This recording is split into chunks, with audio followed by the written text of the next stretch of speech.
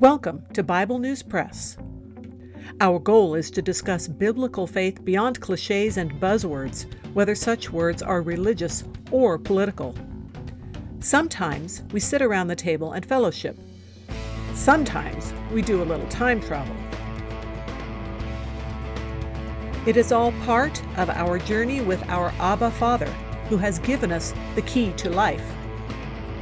We do it with Jesus, and we do it together. Welcome. Hello, I'm Laura. I will be reading Hebrews chapter 4 from the World English Bible. Let's fear, therefore, lest perhaps any one of you should seem to have come short of a promise of entering into his rest. For indeed we have had good news preached to us, even as they also did.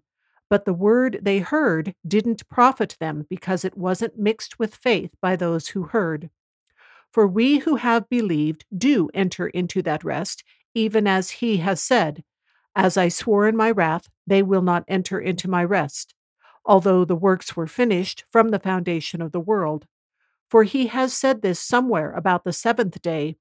God rested on the seventh day from all his works, and in this place again, "They will not enter into my rest."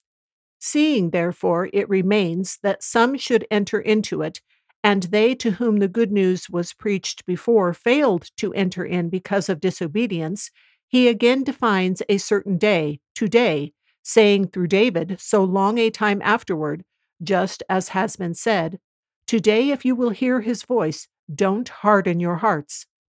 For if Joshua had given them rest, he would not have spoken afterward of another day. There remains therefore a Sabbath rest for the people of God. For he who has entered into his rest has himself also rested from his works, as God did from his. Let's therefore give diligence to enter into that rest, lest anyone fall after the same example of disobedience. For the word of God is living and active, and sharper than any two-edged sword, piercing even to the dividing of soul and spirit, of both joints and marrow, and is able to discern the thoughts and intentions of the heart.